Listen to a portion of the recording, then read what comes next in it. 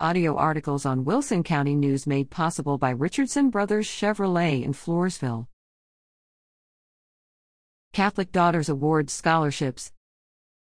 Catholic Daughters of the Americas Court Anna Poth Regent Carol Giuk Center presents Poth High School 2022 graduates Madison West, Left, and McKenna Albert each with a $1,000 Texas State Catholic Daughters of Americas Scholarship June 6 at the court's meeting in Poth. Both young women are active members of the Junior Catholic Daughters of the Americas at Blessed Sacrament Catholic Church in Poth and serve as church lectors and youth volunteers.